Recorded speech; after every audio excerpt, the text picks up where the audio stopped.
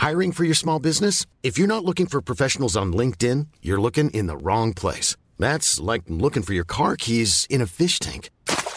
LinkedIn helps you hire professionals you can't find anywhere else, even those who aren't actively searching for a new job but might be open to the perfect role. In a given month, over 70% of LinkedIn users don't even visit other leading job sites. So start looking in the right place. With LinkedIn, you can hire professionals like a professional. Post your free job on linkedin.com/spoken today. Get up to 30% off wedding jewelry at BlueNile.com and remember the joy of your wedding day forever. Blue Nile offers everything from diamond and lab-grown diamond wedding bands to classic pearls, earrings you can design yourself, even gorgeous sapphire pieces for your something blue. Whatever you choose, Blue Nile's pieces are all graded for excellence, for a lasting memento as brilliant as the love that inspired it. Right now, get up to 30% off at BlueNile.com. BlueNile.com.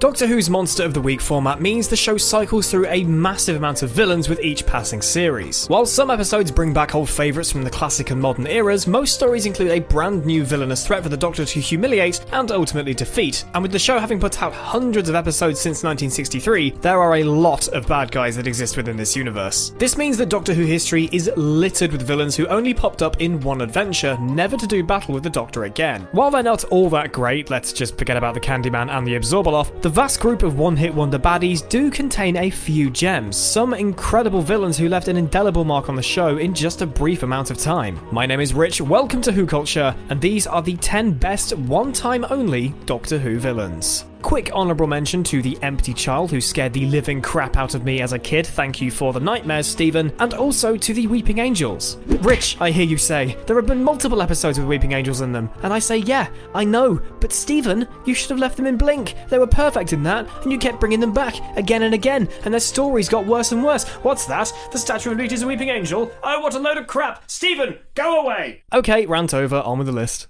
Number 10. The Gelth, the Unquiet Dead. The Gelth are among the most underrated baddies in Who's modern era. Appearing for the first and only time in the 9th Doctor episode The Unquiet Dead, the most intriguing thing about them is that they're not technically villains, a layer that makes them an interesting creature to use as the story's de facto antagonists. Appearing like blue gaseous ghosts, the Gelth are actually a humanoid species who have suffered a great deal. After losing their bodies during the Time War, they're essentially seeking refuge in this episode, and their only desire is to inhabit human bodies and take physical form once again. So when they start possessing corpses and start attacking Rose with said corpses, and when billions of Gelth try to squeeze through the rift and take all the Earth by force, they're acting from a place of desperation. We won't go as far as saying they're relatable, we can't speak for anyone else, but we've never lost our bodies during a time war, but we understand why they felt like they needed to act in such a villainous way. Plus, their blue ghostly forms gave them a really cool, quite mesmerising look too.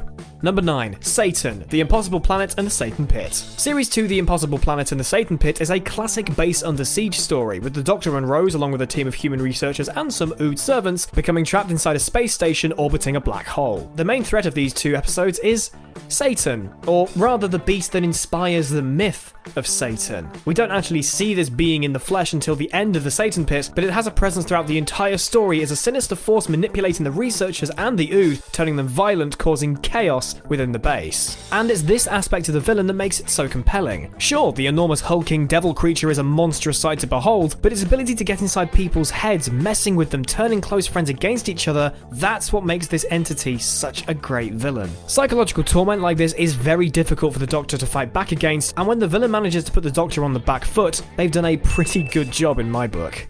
Number 8. The Celestial Toymaker, the Celestial Toymaker. A Doctor Who villain who's almost as old as the show itself, the Celestial Toymaker first appeared all the way back in 1966 and hasn't been seen again since. Played with relish by the late Michael Gough, who most will recognise for his portrayal as Alfred in the 1989 and 1990s Batman movies, the Toymaker's shtick is that he loves to play games, forcing unfortunate beings to become his playthings. While the Toymaker isn't physically imposing or particularly frightening, there's just something so alluring about villains who are clearly enjoying themselves, especially clever villains who are clearly enjoying themselves. Think Moriarty or the Joker, just with less murder. The Toymaker could go toe-to-toe with the Doctor in a battle of wits on any day of the week, and it would be a highly entertaining standoff to watch. Sadly, the Celestial Toymaker, the serial, not the villain, is mostly missing from the BBC archives. There aren't many Toymaker scenes that are available to watch, which is kind of the perfect excuse to revive him for a new episode. Maybe. Number 7. The Minotaur, the God Complex. In the God Complex, the Doctor, Amy, and Rory land in what seems to be an ordinary Earth hotel, but is actually a maze-like structure patrolled by the mythical Minotaur. For the vast majority of the episode, the Minotaur just seems like a mindless beast, although we do get hints that it's suffering in some way, but eventually we learn that it doesn't really want to hurt people, and that it just wants to die, a wish that is finally granted when the Doctor, in an emotional scene, severs its food supply. With a terrific, fully practical costume, one that actually allows the creature to express itself when required, and the surprisingly saddening twist that the Minotaur is actually a victim trapped within the walls of the hotel, this is a villain that has it all. Incredible design paired with incredible execution.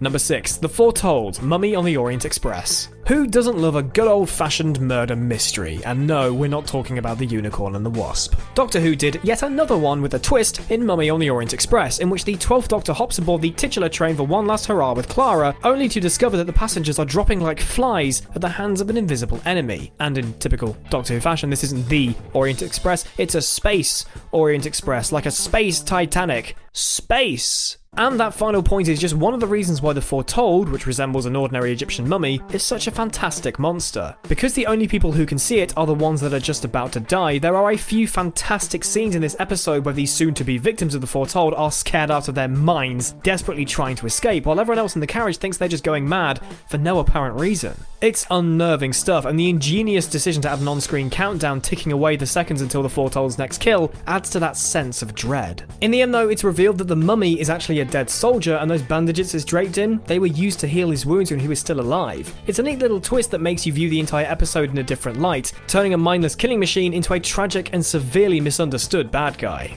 Number 5. The Flood, The Waters of Mars. Yet another base under siege story, this chilling standalone episode is set within the Bowie Base 1 on the planet of Mars, where the Doctor and several crew members are forced to try and contain a water-based infection called the Flood, which transforms its victims into zombie-like creatures that are constantly emanating water. The Flood doesn't have a true physical form, and instead it just spreads between various life forms. Scarily, just a single drop of water can lead to infection and alters the appearance of its hosts, like the humans within the base who develop cracked skin around their mouths and discoloured eyes. The look of these flood-infected humans is creepy as hell, with the cracked skin proving to be some of the best makeup work we've ever seen on the show. Combine these chilling looks with the Flood's merciless, relentless and almost unstoppable desire to spread, and the fact that deadly water is a simple yet inherently spine-tingling idea, and this rather moist entity is an absolute winner of a bad guy. Seriously, the sequence at the end of this episode where people are being infected, especially seeing Steffi behind the glass and you can barely even hear anything and you just see her shaking as she's taken over by the water, it's genuinely terrifying stuff.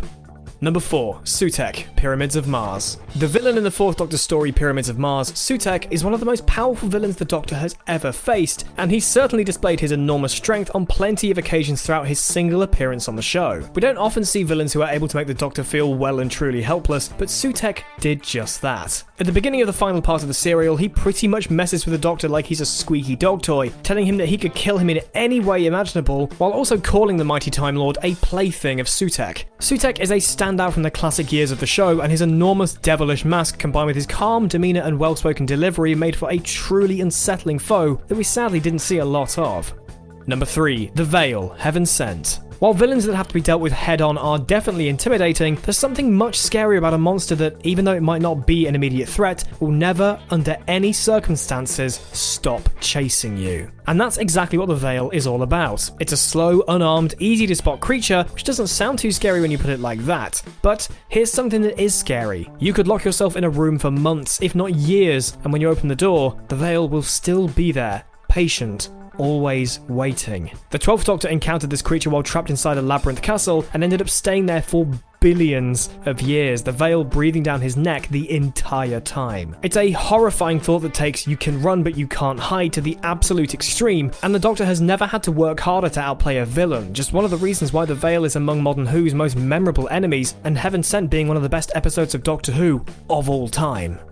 Number 2, The Dream Lord, Amy's Choice. Series 5's Amy's Choice is one of the most underrated episodes of the Matt Smith era, and by extension, the Dream Lord is one of the most underrated villains. Played with gleeful snarkiness by the unassuming Toby Jones, he's so deliciously manipulative and sinister that he's able to absolutely batter the mighty ancient Time Lord with just a few sharp jabs and some twisty-turny meddling with the boundaries between dreaming and reality. He is a pure joy to watch, and the only downside here is that we'll never get to see him return in the exact same way. Jones's Dream Lord was a dark reflection of Smith's Doctor, meaning that a future Dream Lord would have to be a dark reflection of a future or even current Doctor. Still, wouldn't it be awesome to see the other Dream Lords, the other manifestations of other Doctors? Make it happen, BBC.